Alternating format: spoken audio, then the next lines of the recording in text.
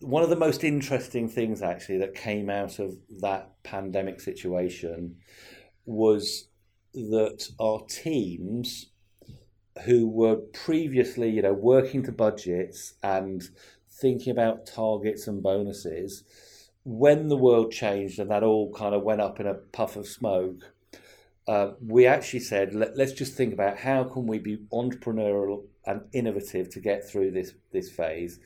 And we saw the development of a whole bunch of new business initiatives that have actually stood the test of time.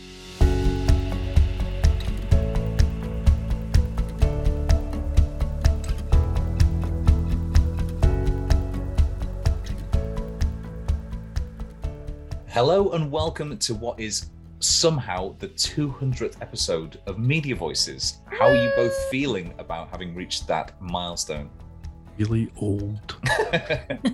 Well, this is as much a thank you then to the listeners for letting us get to our 200th episode as it is to the two of you for actually making me sound halfway smart. That's a challenge every week. Yeah, no, it's been brilliant. Thank you all, everybody, listeners, you guys, the universe. And that extract you just heard is from my interview with Duncan Tickell, who is the Chief Revenue Officer at Immediate Media. So we spoke about what he's been brought back to Immediate to focus on, how some of their podcasts are on track to bring in 7 figures in revenue this year, and what he's doing to help the business maintain the gains it made during the pandemic. Can you imagine bringing in 7 figures on this podcast? And so onto our main story then. And Peter, I think you actually suggested this headline for this, A Tale of Two Acquisitions. So we're going to be comparing and contrasting what's been going on in the US with Alden and what's happening with Politico and Axel Springer, because they are two very different approaches to media, one of which we like and one of which we are terrified of. Yeah, and it's these two stories just, I don't know, they happen to be next to each other in the feed, and it just thought, wow, that is a very, very different way to look at media acquisition. The piece in The Atlantic is properly depressing. So for those who don't know or haven't read The Atlantic piece, Alden Global Capital are, I suppose, a VC firm, a hedge fund really. And what they do is they have been snapping up a bunch of the local and regional publishers in and around the US. And we've heard for years that their practices, once they have acquired them, have basically been to strip out all the assets, just leech as much possible value as they can, and then move on to the next one. So what is that kind of incredibly stark quote in that piece? So this guy, Charlie Johnson, who used to be a reporter on the Chicago Tribune, he says, they call Alden a vulture hedge fund. I think that's honestly a misnomer. A vulture doesn't hold a wounded animal's head underwater. This is predatory. I mean, that's the tone of this whole piece is like that. Yeah. And I can't remember if it's him, but in that piece, there's a call out in the piece. It says the model is simple: gut the staff, sell the real estate, jack up subscription prices, and wring out as much cash as possible. And it's just awful. It's just, if we had the bean counter on, it would be going mental. Ding. Because that's exactly, this is rapacious capitalism at its worst. Well, you know what it reminded me of? I watched Chinatown for the first time yesterday. The key plot in that is water company diverts money away from farmers' arable land so they can snap up that property at a kind of knockdown price, and then redivert the water back, turn it into real estate, make an absolute fortune. And it doesn't seem, that kind of like, it was based on a real thing, but that parody of what capitalism at its worst can do seems to be almost indistinguishable from what Charlie's saying about the local media landscape and what Alden's doing to that in the US. When Alden started buying up local press in the States, people were quite excited by it because they thought, oh, this means there's a value in local press. But it became evident pretty quickly that they were just doing this. They were gutting things, for the real estate or for whatever, to squeeze value out. I mean, the story they tell, the Atlantic, we know the Atlantic, we love it. Their piece is brilliant. But the way they tell the story is basically when they acquired the Tribune in May, 2 days later, they started announcing layoffs. And eventually 25% in the newsroom went. And it's just, the Atlantic, this piece kind of details all the people that went and the work that they did in the past. You know, and it's a lot of it is about uncovering corruption or highlighting really good stuff that was going on in the community.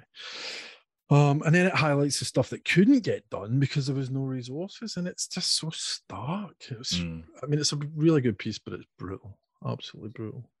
And then, before we can contrast this, we need to tee up what is going on with Politico and Axel Springer, which is the exact opposite side of the coin. Rather than seeing it as something, you know, as media, as something that can be asset stripped for kind of a quick buck, what Politico and Axel Springer are doing actually seems a lot more about investing in the future of a particular form of media. So, Esther, what is happening here with Politico and Axel Springer? Well, Axel Springer and Politico, they kind of had a business relationship for quite a few years. And I think that Axel Springer have now acquired the whole of Politico. It's a $1 billion deal, casual $1 billion. And one of the first things that the chief executive, Matthias Döpfner, said is that he's just said, well, I'm going to expand the headcount by 10%. That's 100 people he's looking to hire. He wants to do an international push. He wants to publish in several different languages. And he said he believes at Axel Springer, he believes quite firmly in anti-cyclical growth. And he said, there's not going to be any restructuring, no synergies, no mergers, and no cost cutting. I mean, this couldn't contrast more. It's honestly to the point where I'm like, but what's he hiding? Because that's too good a promise, you know. He's been at the helm of Axel Springer for quite a while, and they were not a profitable company when he took over, and they now are a profitable company, quite profitable. I think nothing tells the story better than the fact that they hired over 1,600 people during the worst period of the pandemic last year. And it just seems to almost be that thing that rather than seeing this as an opportunity to find synergies, fire people, that sort of thing, you look at it as an investment opportunity. I remember the one it reminded me of is the Reach. The Reach guy a couple of months ago was just doing an interview where he just said, if we want to produce better local journalism, we need to invest. We need to hire people. We need to hire local journalists. Like, when you cannot expect to get good output, good product, good journalism, good content if you're not paying for people. But what it doesn't get better by cutting. No, it doesn't. But you know what you can do is you can strip mine these companies for their resources. That is absolutely different. And it feels a little bit like we're at a kind of inflection point with that, where you're seeing these companies that are hugely profitable like 30 years ago and have been on that kind of quote managed decline where they're just sort of cutting and cutting and cutting. I don't think that, I don't think most of them will be around in 10 years. Whereas these companies that have sprung up sort of, well, not that Axel Springer sprung up recently, but the ones that have recently been investing, Politico is quite new. These are the ones that are going to almost shape the next 30 to 40 years. There's a couple of things going on. Axel Springer's always been very focused on reader revenue, subscriptions, whatever. So that's part of that. What they're looking for with the likes of Politico when they bought Morning Brew and Business Insider was more readers, more people that will pay for content. So that's part of it. But the other thing that is maybe part of this issue is the local news thing or the regional news. Political, Business Insider, Morning Brew, they're all kind of niche. See, whereas the Chicago Tribune is a mass market newspaper. I didn't want to get too cynical about this, but it's a very, very different market. You know what I mean? It's different, yeah. I think, yes, they're different markets, but I think if you look at what places like Axios are doing, they're looking at going back into those markets where these huge papers have been and have essentially shrunk and died. And they're saying, are there new models that can work here? What does the future of this look like? And I can't remember the latest figures on Axios, but their local papers are doing very, very well. I think they've just gone and launched the paid versions of them. Joshua was saying this on the podcast a couple of weeks ago, is that they've gone in where there used to be local papers that no longer serve the community. And they're saying it's not that the demand is no longer there. It's that what was being produced wasn't serving that. And we can actually produce something that can, and people will pay for it. What's that, boom? I thumped the table. I was gesticulating too enthusiastically, which I don't normally do because we don't normally have cameras on. Okay, so here's my question then. Cynically, do we believe that Axel Springer is going to continue to invest here? Or is this, I suppose, one last great punt on the future of kind of that specialized media? No, I think Axel Springer will continue to exist, but it'll always be slightly niche. You know, they own quite a few European newspapers that are far from niche. Who, Axel Springer? Yeah. Oh, but if they're in local language in Europe, they're by definition niche. And the other thing I found quite interesting, Press Gazette published a list of the top membership and subscription publishers this week, just in Europe. And I thought what was interesting is how few people paying it takes to make those businesses work. Oh God, Again, I remember though, talking to. Again, that depends what you mean by what. But okay, so I was talking to a couple of, God, maybe like 2 years ago now, pre-pandemic, definitely. I was talking to a couple of the guys up in DC Thompson. I was, I you know, intellectually I knew these figures, but when the guy was talking about quite how few subscribers each of these local titles had to make it financially viable, I was surprised by that. Now, the fact that you don't have that level of support in the US is what's allowed Alden to come in and kind of, you know, strip mine everything and just buy up everything. And the thing is, you don't, you know, it's not like you're existing solely on reader revenue. It's another stream you can add to your boat alongside the other things that you do, and it's just a bit more stable. Oh, absolutely. I'm not against what Axios is doing at all. I'm not against what the Manchester Mill is doing or the social. You're just deeply cynical at your core. No, I think I agree with Peter. It's a completely different environment. You know, it becomes a different game. Yeah. You know, I am actually talking about what my local council is doing rather than what's going on in the country. Unless there's some mechanism for looking across the piece, you're not going to get what you used to get with these regional publishers. And then in America, the geography is very different in America. A state is the size of a country. Yeah. We've always, the Chicago Tribune. You know, think of the Chicago Tribune. That's a big metro area that is looking at. I always think of the Dallas Morning News, which is, you know, covers an area roughly the size of like Scotland, and yet it's a local title. I applaud your optimism, though, Esther. I love it. It's great. keeps me coming back every week for 200 episodes. I'm trying to like prop up the optimism corner of this podcast. I appreciate that. And now to the news in brief. Mike's back. That's the one. The Millennial publication is back with a new look and a new focus on pop culture rather than politics. I thought it was focused on pop culture anyway. It was more political. Yeah. It started political. But I don't know. I hope it does well. But what's the USP? Yeah, some of the quotes I saw about this was like, what really? I think because the idea now that you can use pop culture coverage as a selling point is long since passed. What I think is interesting here will be what their distribution strategy is, because do you remember they were kind of a primary proponent of social, very Facebook. social distribution first and foremost. So I'd be very interested to see if they continue to, you know, pump money and expertise into that, or if they do try and take back control of their owned and operated platforms. I mean, Josh Topolsky is working on it. I don't know the lady that's working on it, but his stuff at the Outline was great. He's got a great attitude, quite quirky, and he was involved in The Verge and he was involved in Vox. So, you know, there's proper credentials there. So I hope it does well, but it didn't make me go, "Woo, this is amazing." And moving on, Black Ballad has received more of the investment that it richly deserves. So it's got £335,000. This time it's got it from a mix of private investors and crowdfunding backers. So it's going to use the money to invest in content, some new writers and new subscription tech, which should hopefully help it diversify its revenue stream slightly more, and also to deliver upon its mission to provide a voice for Black British voices. So delighted that Black Ballad's finally receiving much more of the attention that it deserves. And hopefully we'll get them back on in a couple of months, years, to chat about what's happened since. Can Twitter make us all nicer to one another? I knew that was going to happen. I was watching Peter on the monitor just to be like, what point is he going to break? Yeah. Classic Betteridge Law headline.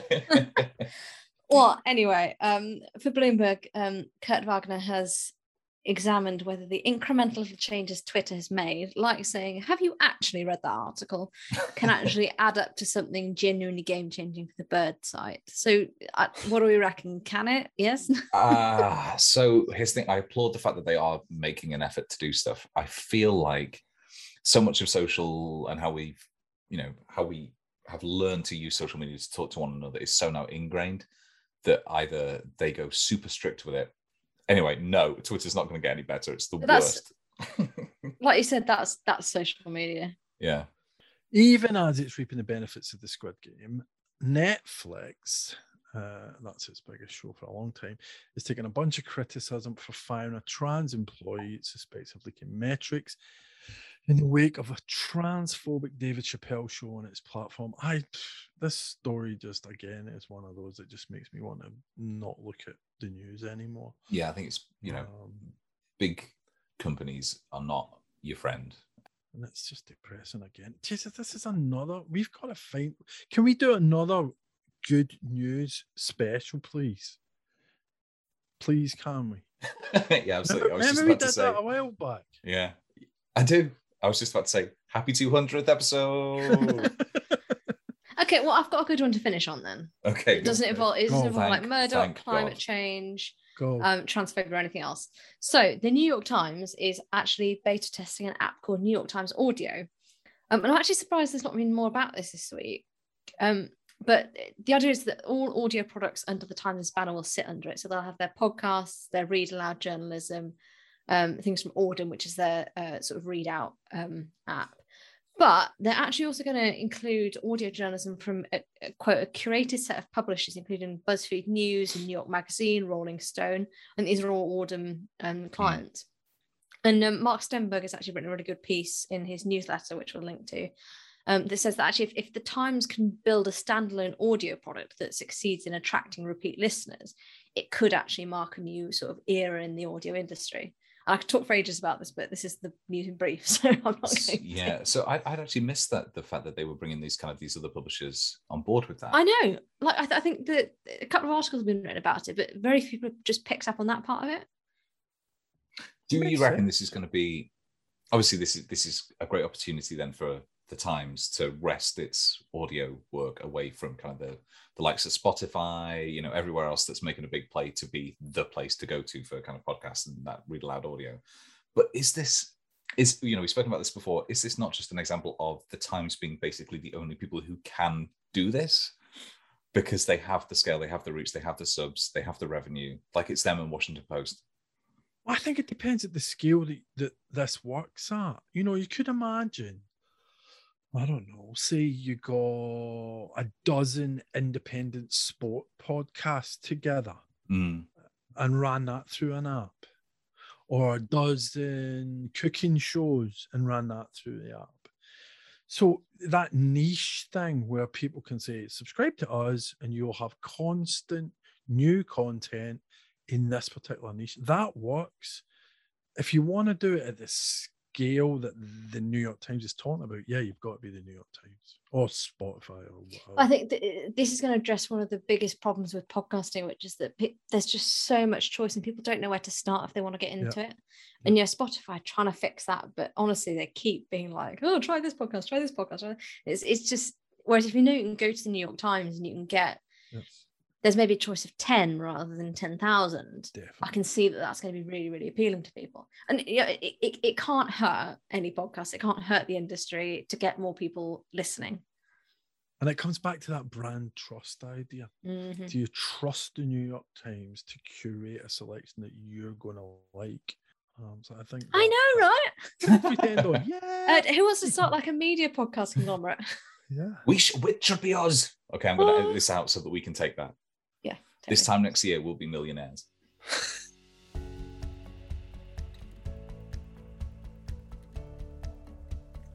For this week's episode, I spoke to Duncan Tickell, who is Chief Revenue Officer at Immediate Media. It's not actually the first time he's worked at the business, so I started by asking him how his appointment late last year as Chief Revenue Officer actually came about. First and foremost, it came about because clearly I'd worked in the business for a significant period before. I was one of the original founding members of the leadership team of Immediate. I then took 2 years out consulting, so exposed myself to a number of different businesses, got a broader range of experiences, which was really interesting and helpful. But then in the middle of last year, as the business was coming back into growth, it was clear that the role of a CRO to think about accelerating revenue growth, be that in existing non-circulation revenues, which is my area of responsibility, was required. And look, Immediate's a great business. I was very fortunate to spend the majority of the most recent years of my career there. I was also very lucky to get some new experiences, which actually built on all the experiences I'd had at Immediate. And, you know, as I mentioned, it's a great business. The culture here is probably our biggest standout feature in terms of being a great place to work. So really, it became an easy decision when Tom came to me and said, actually, I've been reflecting, we think we've missed some of what you bring to the business. Could I persuade you to come back? So that must be nice to know, sort of mid-pandemic. And you know, when I reflect on that, you know, the pandemic was a really interesting period to be a consultant. It won't surprise you to say that the phone stopped ringing, particularly around the end of March last year. But what became clear to me was that there were things that I loved in consultancy, you know, diversity of the businesses that you're exposed to, different kind of projects, getting that unique opportunity to go in and use your experience to advise people. But, you know, on the flip side of that, I really missed teams. I missed working with a core group of people that you share your experiences with, that you they become close colleagues and friends. So the opportunity to go back into that environment was very attractive in the middle of a pandemic when you'd seen a lot of the inside of your own four walls. Did Immediate have any sort of role that focused on this area at all before you sort of rejoined? Well, what we have is lots of sector experts. So, my role isn't to replace all the sector experts. You know, I've got a lot of experience in advertising. We've got within each of those different areas, we have the operational practitioners, but it's actually about, my role is trying to take a more strategic view, to think about where might there be opportunity, where are we now, where do we want to get to over a period of time. So, you know, even by the time that I returned, we were building out a really successful commerce business. Our audio business was growing. The advertising business actually was starting to get back to being in rude health. And so it's actually about, my role is very much about thinking what do the next steps look like to accelerate that growth. So apart from things like commerce and audio, and obviously I'd love you to tell me all your secrets here, what other things have you got your eye on?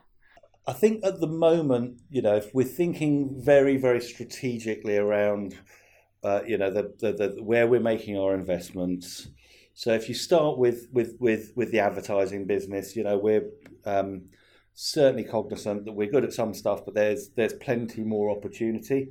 So I mentioned audio already, and we can come back to that, but that's been a surprisingly strong growth area for us. Our History Extra podcast, we have taken that on a journey where it's now going to become a 7-figure revenue stream for us very shortly. Wow. That gets over 4 million listens a month. So it's become a real area of growth. So what we're looking to do is scale that business into the other verticals in which we operate. So be that food or gardening, and Radio Times is the latest addition to that stable. Within advertising, we think there's a big opportunity around the first-party data that we offer. Other opportunities in video. So, you know, you've got a whole suite of opportunity there. I think, you know, within our core brands, we also think there's big opportunity around building out consumer revenue streams. So I mentioned commerce already. That business has significantly scaled for us. You know, we really benefited during lockdown, as many others did, in terms of those deep connections that we have with our consumers, the fact they trust our brands in a way that perhaps other publishers don't get that enjoyment with the heritage that they bring. And that's a business that's grown by 10x since 2018. It's now well over 10% of our digital revenue, and is still in that phase where we're doubling revenue growth pretty much year over year for the last 3 years. So that's been a really big area. I think that the third organic area that I would build out is thinking about paid content now, and we're going to be a lot bolder about that. So whilst we're not in a position to say exactly what those moves will be at this point, you will see in the months ahead some significantly bolder moves around some of those brands where we feel the content is valuable enough to go behind paywalls, where the app strategy will evolve to a paid app strategy as opposed to being completely free to air and ad funded. So, there are going to be a number of different areas of focus, but I would call those out as the primary ones. Yeah.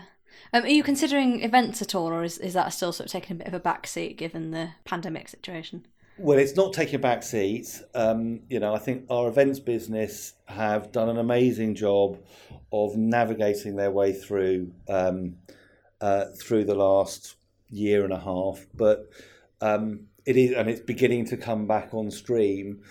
But however, the reality is it's not coming back just like that. It's going to take a little bit of time, I think, for people to really feel comfortable. And so, it won't surprise you, that was the one bit of our business. So when we look back to 2020, our business actually hit its budget, all bar the events business, which was interesting in of itself. But the events business was completely shuttered. And more recently, we have had a number of events get off the ground. So we've done a Good Food event and a Gardener's World event in the NEC in August.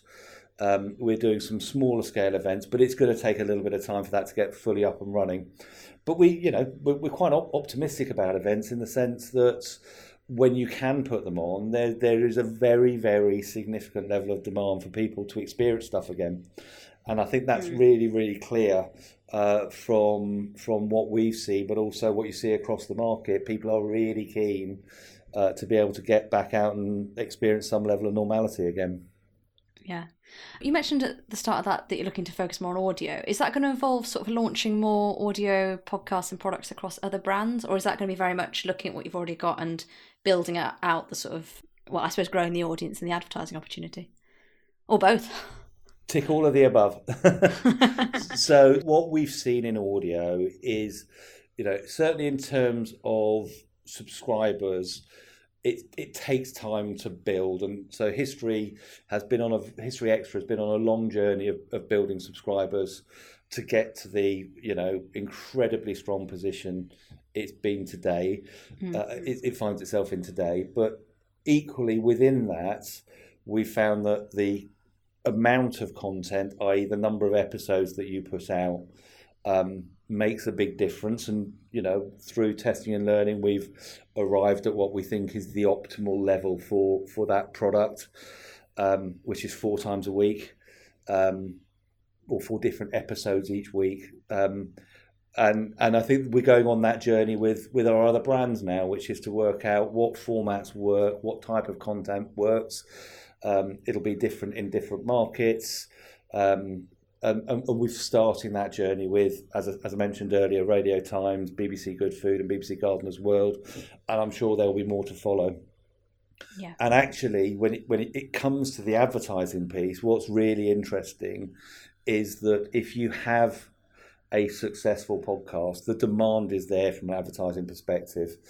So within that History Extra podcast, we have a very strong direct sold sponsorship line, complemented by some network sales of aggregated network audio advertising that, as I mentioned, is building this business that's on the trajectory very shortly to hit a run rate of over 7 figures a year. So in that sense, if you can sort of take that as a blueprint for the other podcasts, that's some really low-hanging fruit.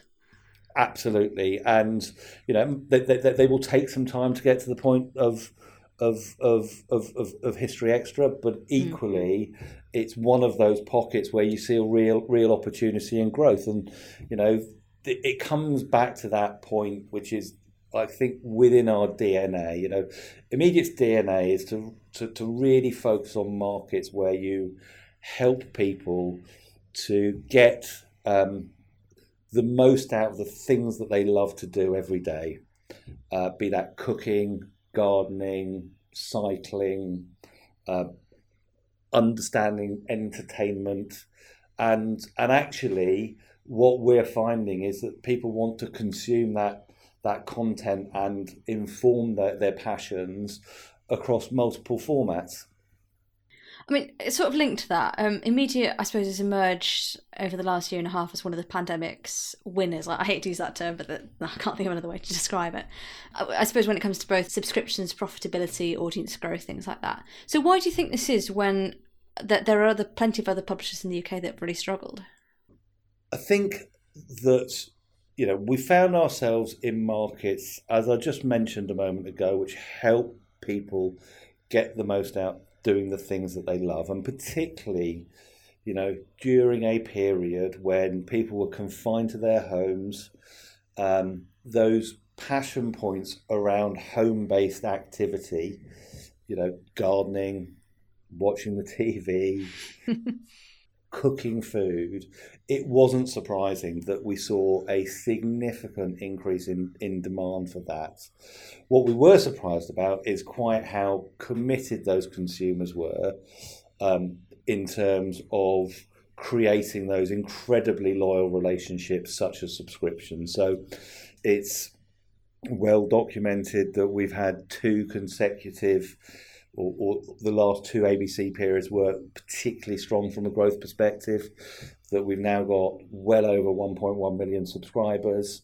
And those aren't relationships that just go away. So for us, the great thing around that is that those are relationships that we will maintain and continue to build on, and think how we continue to fulfill their information needs. And that's very different from some of those sectors which are more generalist. And it wasn't just Immediate, right, that benefited during those periods. As we know, news and current affairs was very strong, and so it was around that moment in time when we found ourselves in a position to really help people get through a very, very, very difficult time. And the last thing I'll say on all of that, I mean, this has always been from day one of creating Immediate, which is almost 10 years ago. It's been really, really important to us to be in those markets where people are passionate about the subject that they're consuming, and not to stray into generalist markets, which, experience says have been more adversely affected through that disrupting or the disruption in media that's been taking place for the last 20 years or so.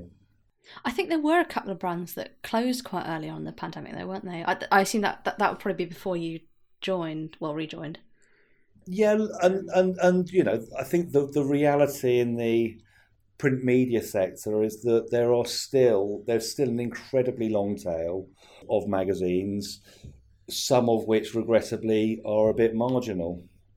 And, when in those early days of the pandemic, particularly given that WH Smith was closed, which is one of the biggest single buying points for special interest magazines, those that were on the edges found it very difficult. And that clearly wasn't just confined to Immediate. It was the experience of a number of other publishers as well. And they were clearly very difficult decisions, but nonetheless, in those difficult times, I think we had to respond to where we found ourselves at that point.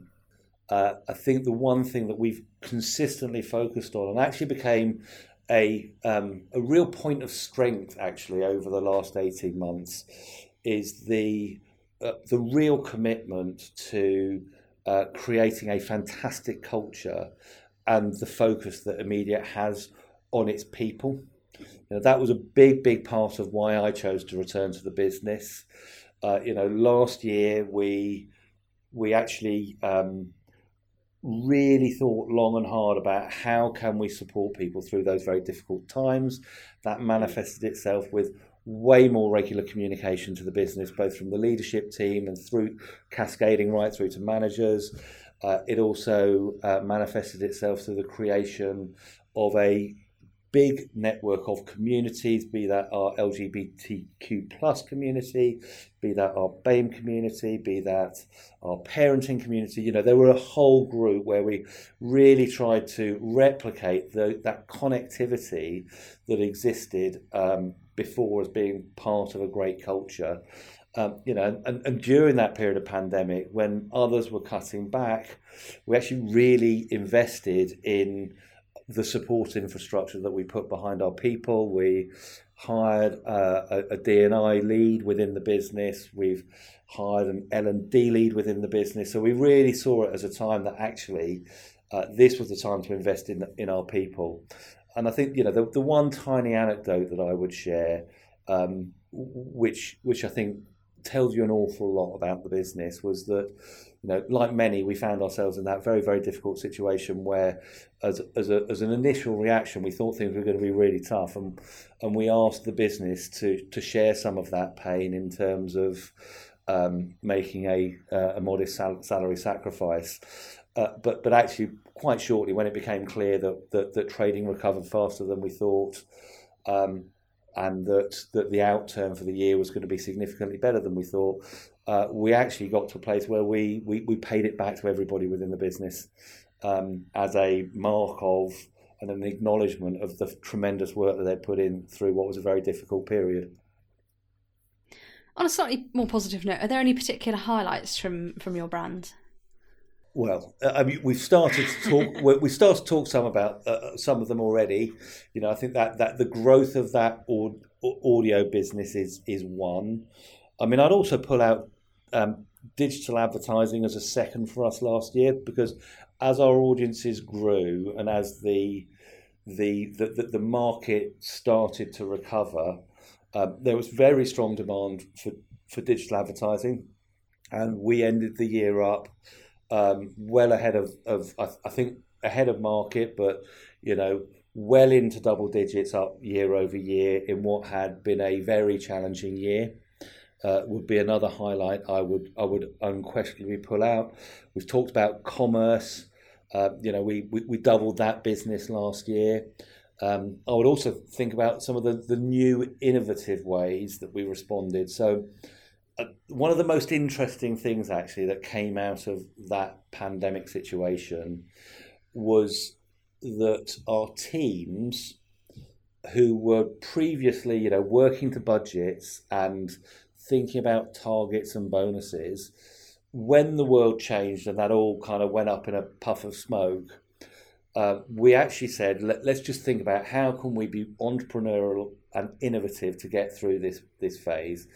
And we saw the development of a whole bunch of new business initiatives that have actually stood the test of time. So another one that I'd really call out was our webinar business. You know, we didn't have a webinar business.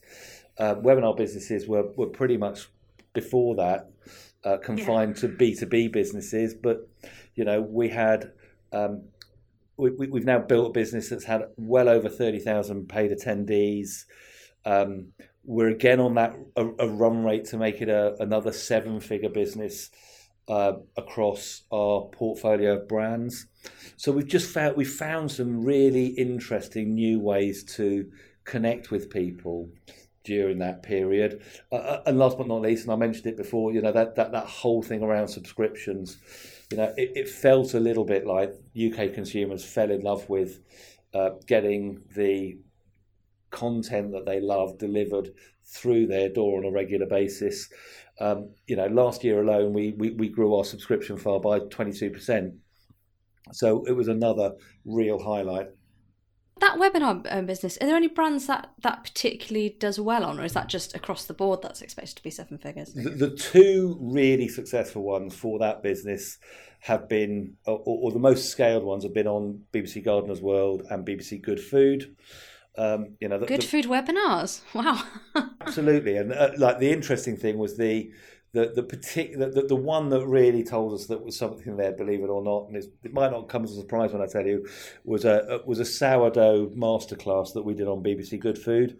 Of course. Early in the pandemic, when everyone was talking about making sourdough, we did a webinar masterclass on how to make sourdough, and that really showed us that there's an appetite for being able to, get into that place where you're showing really high value instructional content that's more akin to a learning business than just a straight content business. Were those sort of things done live and people would just sort of join live, or is that something you produce as a webinar and then it's available on video? So the initial broadcast, for want of a better phrase, is live. So there is initially a live event, and clearly the advantage of attending these things live is that you get the interactivity, but we also make it available in an archive where you lose some of that interactivity. But by far and away, the majority of the paying attendees choose to attend the live event. And I suppose from your perspective as Chief Revenue Officer, what are you doing to maintain these gains that be made as, I suppose, normal life makes a return? I suppose we don't quite know what that's going to look like. Well, look, I think the first is just that point around recognising that we're in an incredibly fortunate position to have some very trusted brands that have incredibly deep relationships with the people who consume the content of those brands.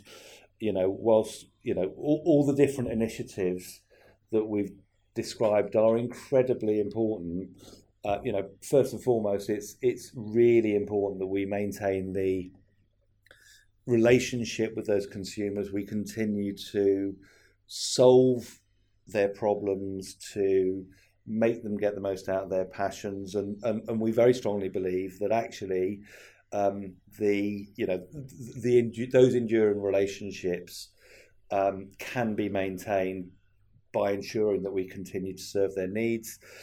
Clearly subscription relationships by their nature tend to be very long term.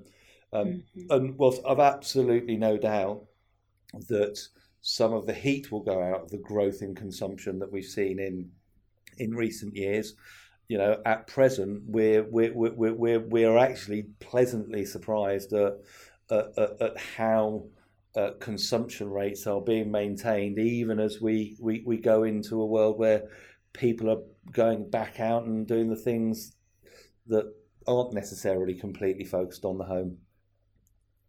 And then the last thing we ask all our guests is what the last thing is you read or saw that really affected you. So I think the thing that probably, and it's a little bit of a quirky one actually, and it's the one that I think probably most people are talking about at the moment, which is I have been forced by my son to watch Squid Games. And it's not a profound thing, but it has actually been a surprisingly addictive, great watch. Nearly as good as James Bond, which I also saw at the weekend. But I think just that the fact that it's one of those things that's managed to really catch a moment and catch a zeitgeist, made it thoroughly enjoyable.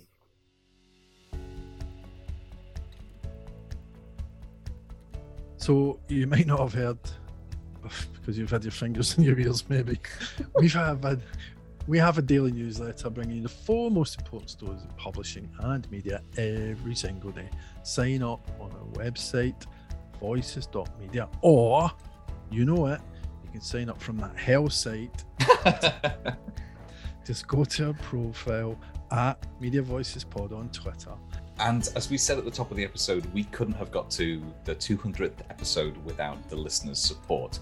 And if you do feel like taking that kind of whatever goodwill you have towards the Media Voices team, please do go to our Ko-fi page, which you can get to easily by going to voices.media/support and either kicking us a monthly contribution or just a one-off donation. Whatever you choose to do, know that it makes our day every single time. And finally, if you, like the New York Times, have your own publisher podcast, we have the Publisher Podcast Awards, which are now open for entries until December the 10th. So we've had winners in the past, everybody from the New Statesman to the Atlantic to also smaller publishers as well, like Reby Media. I mean, they swept the board last time. Mm-hmm. So whether you're a big publisher or a small publisher, if you've got a great podcast, do tell us about it. You can go to publisherpodcastawards.com. But until next week, when we'll be back with our 201st episode somehow. That's a very scary number. Thank you so much for listening. Please do tell your friends, and goodbye.